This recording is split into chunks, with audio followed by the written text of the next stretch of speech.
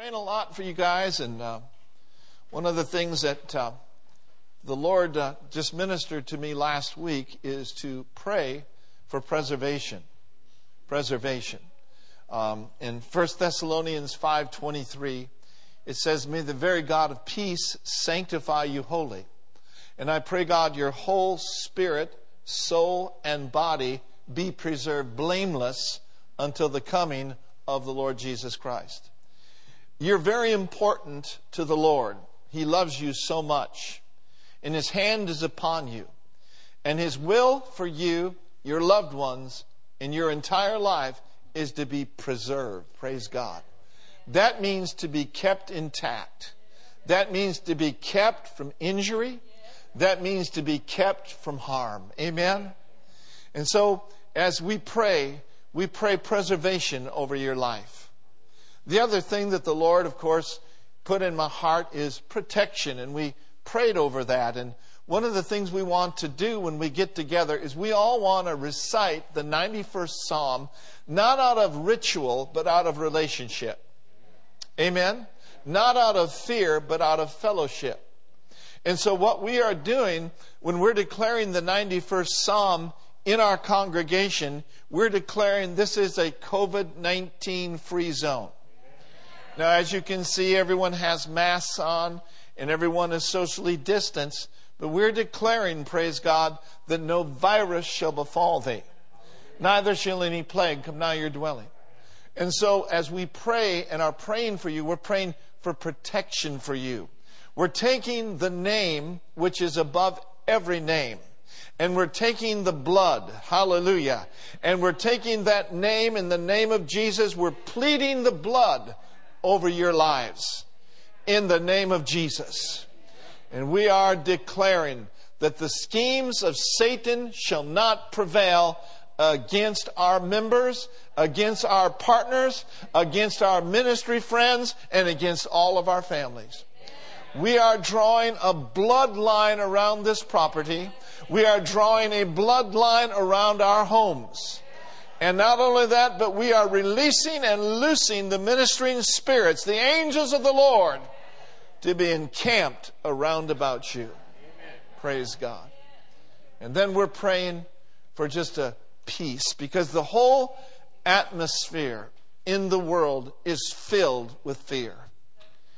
And we know this, that God did not give us the spirit of fear, but He gave us a spirit of power and of love and of a sound mind. Anxiety is not the will of God. Insomnia is not the will of God. Being stressed out to the place where you can hardly think straight is not the will of God. It is the plan of God for us to cast all of our cares upon Him. Because the revelation is this: we do so because He loves us so much. He cares for us.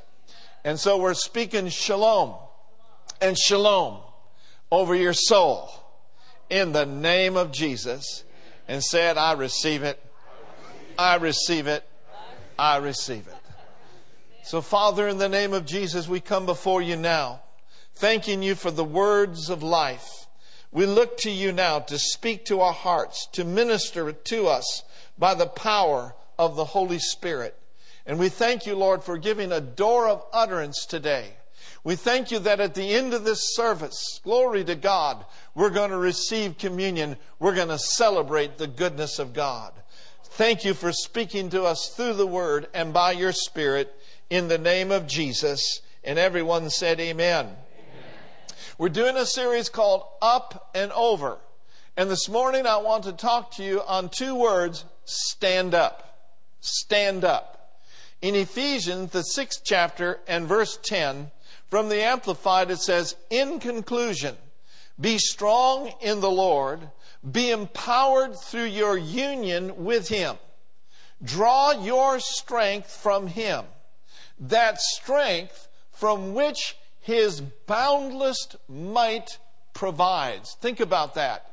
His boundless might is a provision for you to be strengthened. And the key to being strong in the Lord and in the power of His might is stay in communion with Him. Stay in vital union with the vine. Amen. Because you see, we are the branches, and we draw our life and we draw our strength from the vine. So he says, be strong in the Lord. And then in verse 11, it says this. It says, put on God's whole armor, the army of a heavy armed soldier, which God supplies, that you may be able to successfully stand up. Say this with me, that I may be able to successfully stand up. Well, against what? Well, against all the strategies and the deceits, the schemes of the evil one. So being strong in Him and having on the armor of God enables us to stand up and to go up and to go over. Now I want to read a couple of verses from the NIV version. Look with me at verse 11 in the NIV. It says, put on the whole armor of God so that you can take your stand. Notice these phrases. Stand up and take your stand against the devil's schemes. My prayer for you, my prayer for me, my prayer for the body of Christ is that we would take our stand. We would take our place of dominion. That we would take our place of authority from our place seated in Christ Jesus. Now I saw that the word stand literally means to be firmly fixed. It means to be not to be unstable, but it means to be stable. When we're standing up and when we are taking our place, we are not yielding to the deceits of the enemy, but we are persevering and we are taking our place. Now, verse 12 tells us very clearly. It tells us, how many of you know that your struggle is not with flesh and blood? It says clearly to us, for our struggle is not against flesh and blood, but against, now there is a struggle, against the rulers, against the authorities, against the powers of this dark world, against the spiritual forces of evil in the heavenly realms.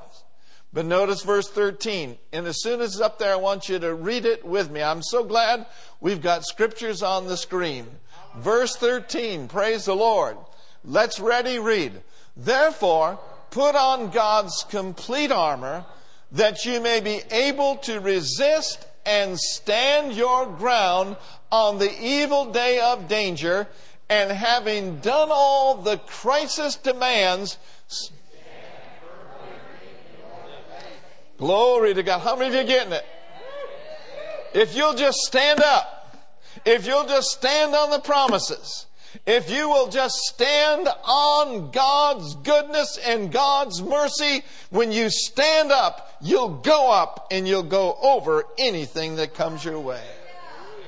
What this is literally saying to us, that we are not to give the enemy any place. We are not to give him any foothold. We are not to give him any ground. All of us, every one of us in this auditorium, we all have territory.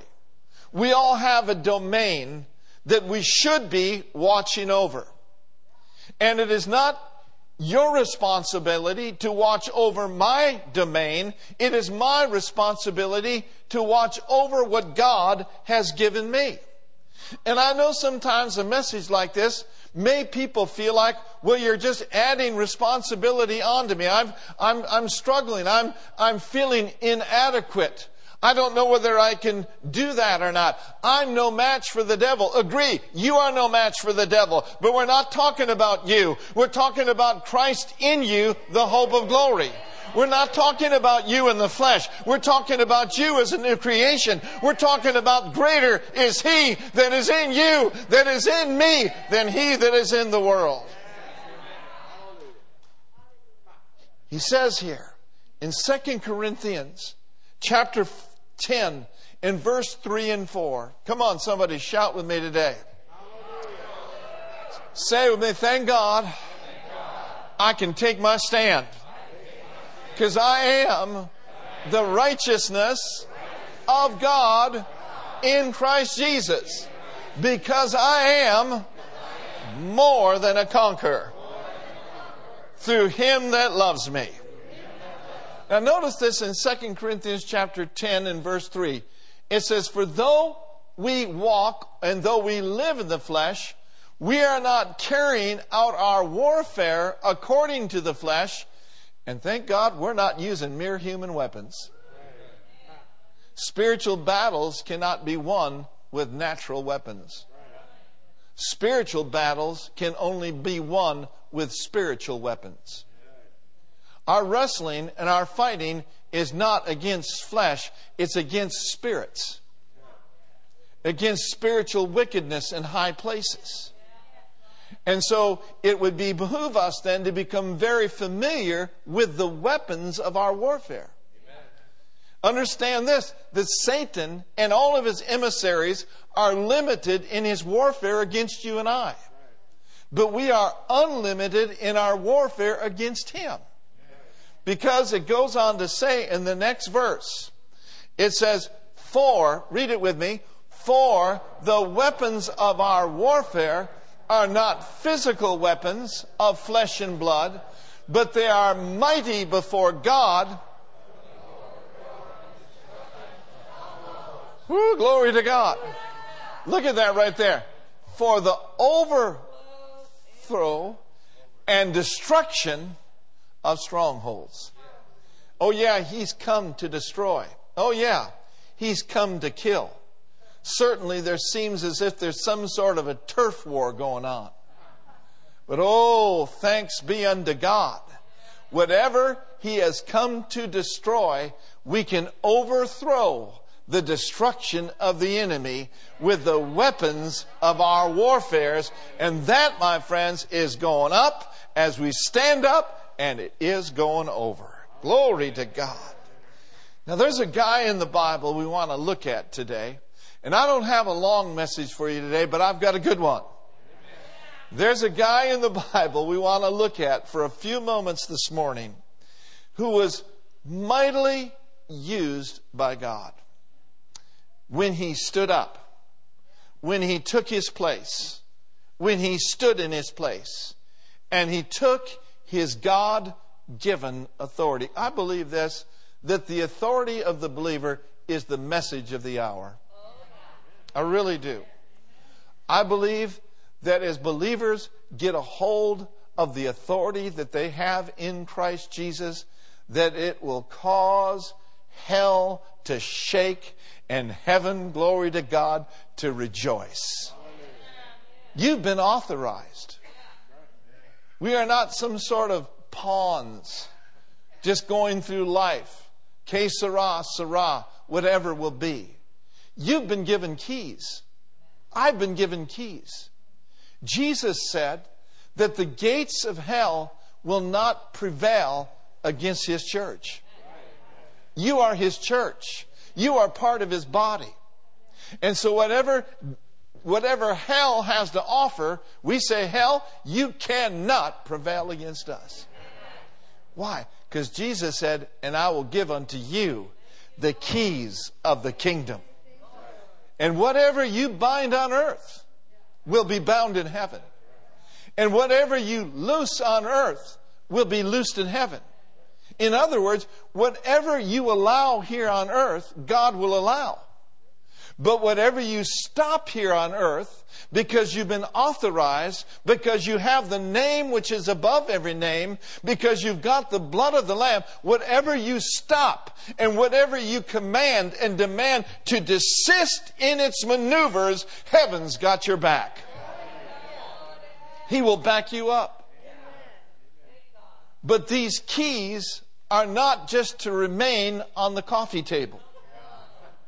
If the keys to your automobile remained on the coffee table at home, you would not have gotten here today. You had to, come on somebody, you had to pick those keys up. You had to open that car door. You had to put that key in the ignition, and you had to turn it so that your car could get you from point A to point B. And it's the same thing true spiritually. The keys of the kingdom are not meant to lie dormant. The keys of the kingdom are meant to be used by you and by me. And not just on Sunday. And not just when we have a crisis. But I'm telling you, these keys will work for you on a sunny day. These keys will work for you on a rainy day. These keys will work for you on a snowy day. These keys will work for you on a tornado day. These keys will work for you when the soft wind is blowing softly, when everything looks like it's going good. These keys of the kingdom are yours to use and to, praise God, cause the enemy to be defeated. Glory to God. Say it with me. Shout with me. I've got keys. I've got the keys of the kingdom. Stop being bossed around by him. The devil's a liar. You get up in the morning and you just walk around your house like you got authority. This is my domain. The enemy comes and toys with your soul, brings all sorts of crazy thoughts to your soul and to your mind. You just tell him, Mr. Devil, my mind is my mind. And I command you in the name of Jesus to get out of my mind. I cast down those thoughts. I cast down those imaginations. I've got keys. Hallelujah. Woohoo! Glory. Keys. Keys. Keys are released by speaking faith-filled words. Keys are released by speaking and praying Spirit-anointed prayers. The keys of the kingdom will work for you in your home. It'll work for you wherever you are and wherever you go. So stand up and speak up and declare what my word has said about you. And pray much in the Holy Ghost. Pray in the Spirit. For as you pray in the Spirit, you are praying my perfect will. And as you are praying my perfect will, my perfect plan shall come to pass in your life. Hallelujah. So utilize your keys. Take your keys in Jesus' name. So this man that was mightily used of God is found in 2 Samuel. Somebody says, can there be anything good out of 2 Samuel? Well, absolutely. 2 Samuel, and notice with me in chapter 23. And this, of course, is the story of David's mighty men. You know, the interesting thing about David's mighty men, when they first came to David, they were all discontented. They were all in debt. They were all bummed out. But because they got around David, the debt left. The discouragement left. The discontentment left.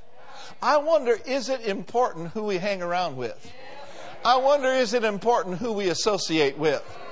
Amen. We love everyone, amen, but we can't associate with everyone. Why? Because what some people carry is not what you need. What we need is to be around people that are not going to take something out of us, but they're going to put something into us. Amen. And so these men were around David, and many of them just became mighty, mighty warriors of God. I believe I'm looking at a congregation of mighty warriors. And Shammah was one of them. In 2 Samuel chapter 23 and verse 11, he's reciting all of these mighty men. And it says, and after him was Shammah, the son of Agi, the Herite. And the Philistines were gathered together in a troop, where was a piece of ground of lentils, and the people fled from the Philistines. So get the picture. Shammah and many people were gathered with him, but when they saw the Philistines coming after that field of lentils, they took off. They left. They ran. But Shammah did not run. Now, lentils was a primary food in the Middle East. And it was the time of harvest when the Philistines came to attack Israel. You see, they wanted to destroy Israel's crops by driving them to hunger and by weakening their will and their ability to fight so that they would become so fatigued that they would defeat them. And as the Philistines advanced, everyone, as I said, they ran for their lives. Everyone except one.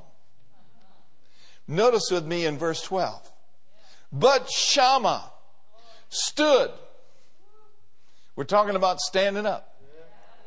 But Shammah stood in the midst of the ground, and he defended it, and he slew the Philistines, and the Lord wrought a great victory.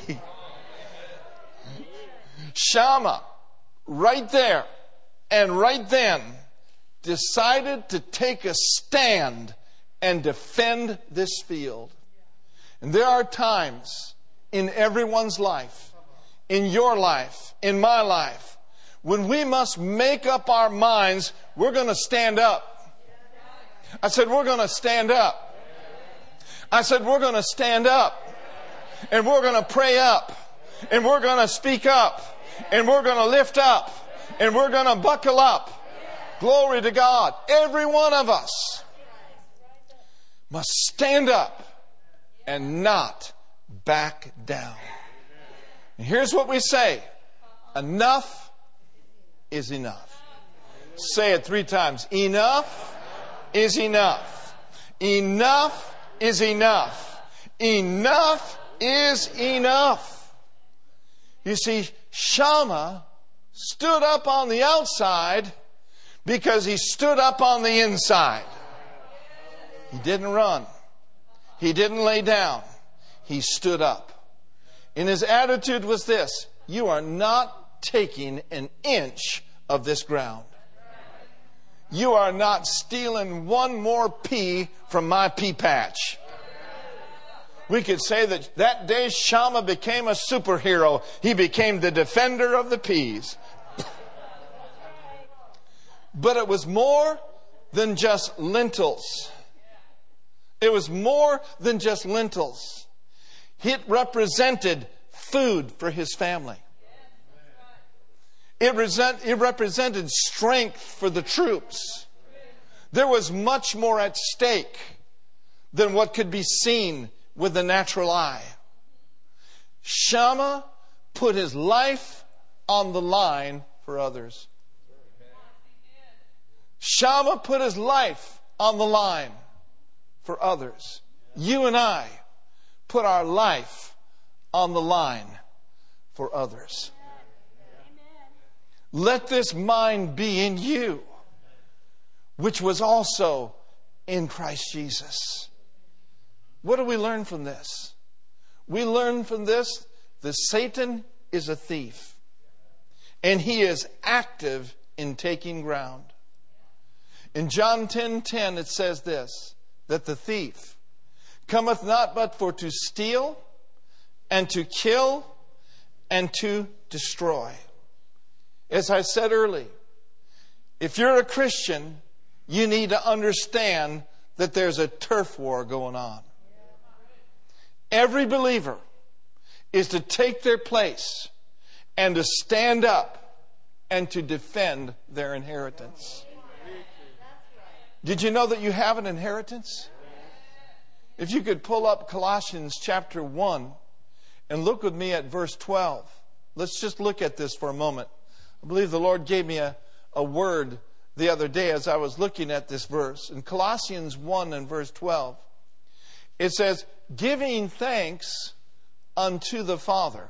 I think we should take about 10 seconds right now and give Him thanks. Just lift up your voice. Give Him thanks. Give Him glory.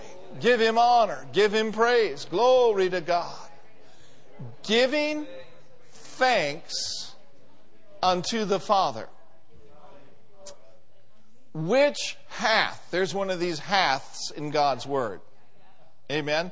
Which hath already made us meet. Now that word meet there is an old English term, and it literally means able.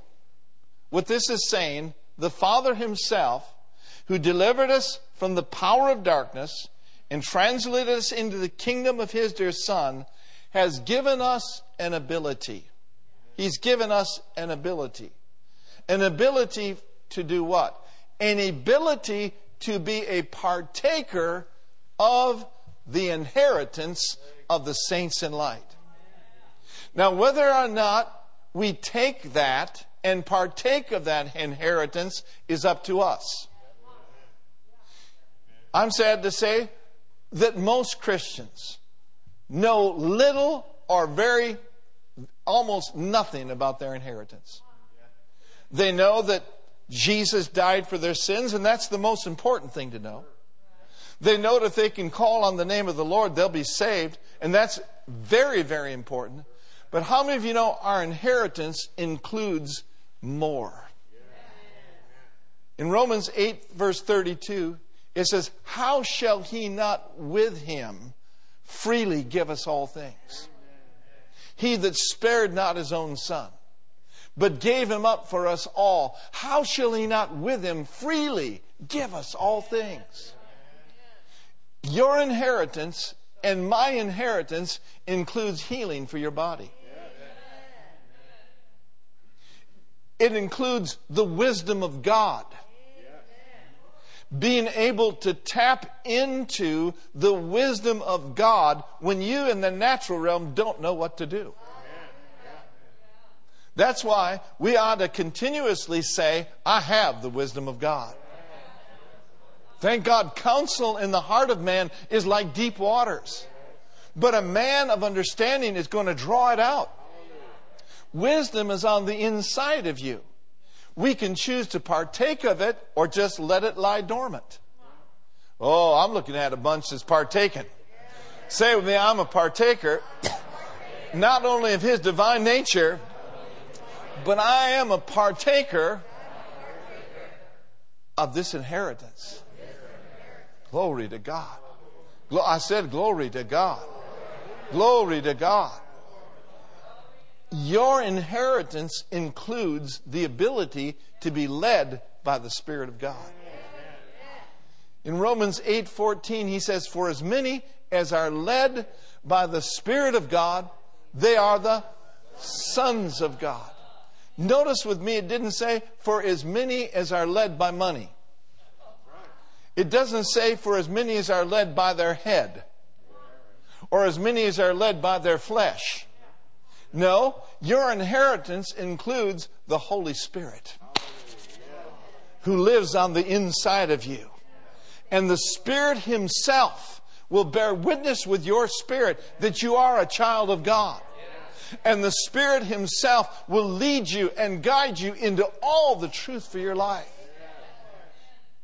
He is the down payment of our inheritance. He's the earnest of our inheritance. He lives in us. Part of our inheritance includes becoming God inside minded. Whoo, glory to God. I said God inside minded. Christ in us minded. The hope of glory. The expectation of glory. The expectation of the manifest presence of God. Oh, what an inheritance we have.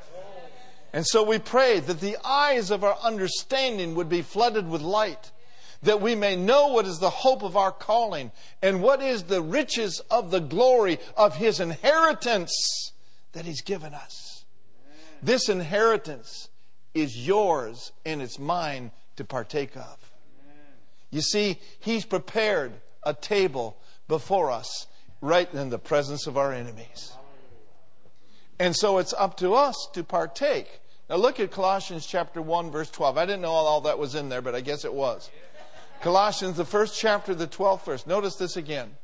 Giving thanks unto the Father, which has qualified us or made us able to be partakers of the inheritance of the saints in light. Amen. How many of you know how to partake of your inheritance? I believe that's 100%. Say it with me. I am a partaker of your divine nature, and I am a partaker of this divine inheritance. And here's what the Lord quickened to me as I was looking at that verse. Basically, it was this.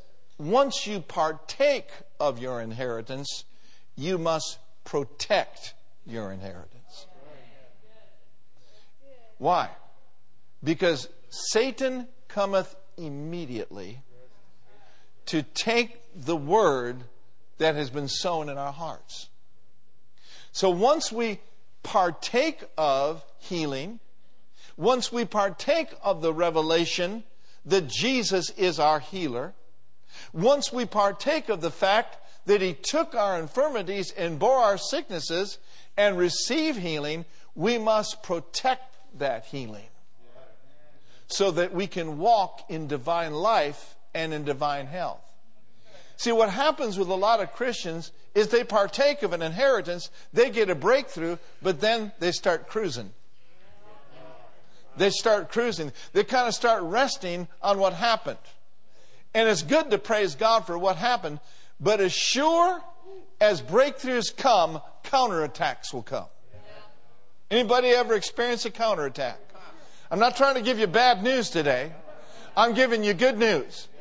Because whatever attack may come against you, again, you can stand up. You can take your place. You can take your authority. And you can protect your inheritance. Amen. So we learn, number one, Satan is active trying to take ground. Number two, we learn this lesson from this message today. There are fields of our lives that are worth defending. Shammah took his place. He used his authority. He watched over all of his territory.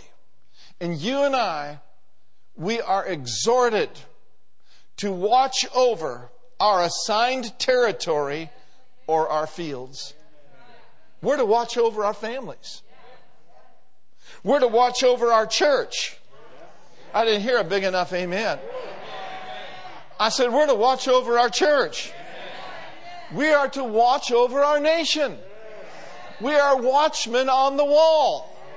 We are not to coast. We are to be at our post in prayer and standing up and taking our place. How many of you know we need to be watching over our schools? Pleading the blood of Jesus over our schools. What about our businesses? Folks, we have marriages that are under attack. We have families that are under attack.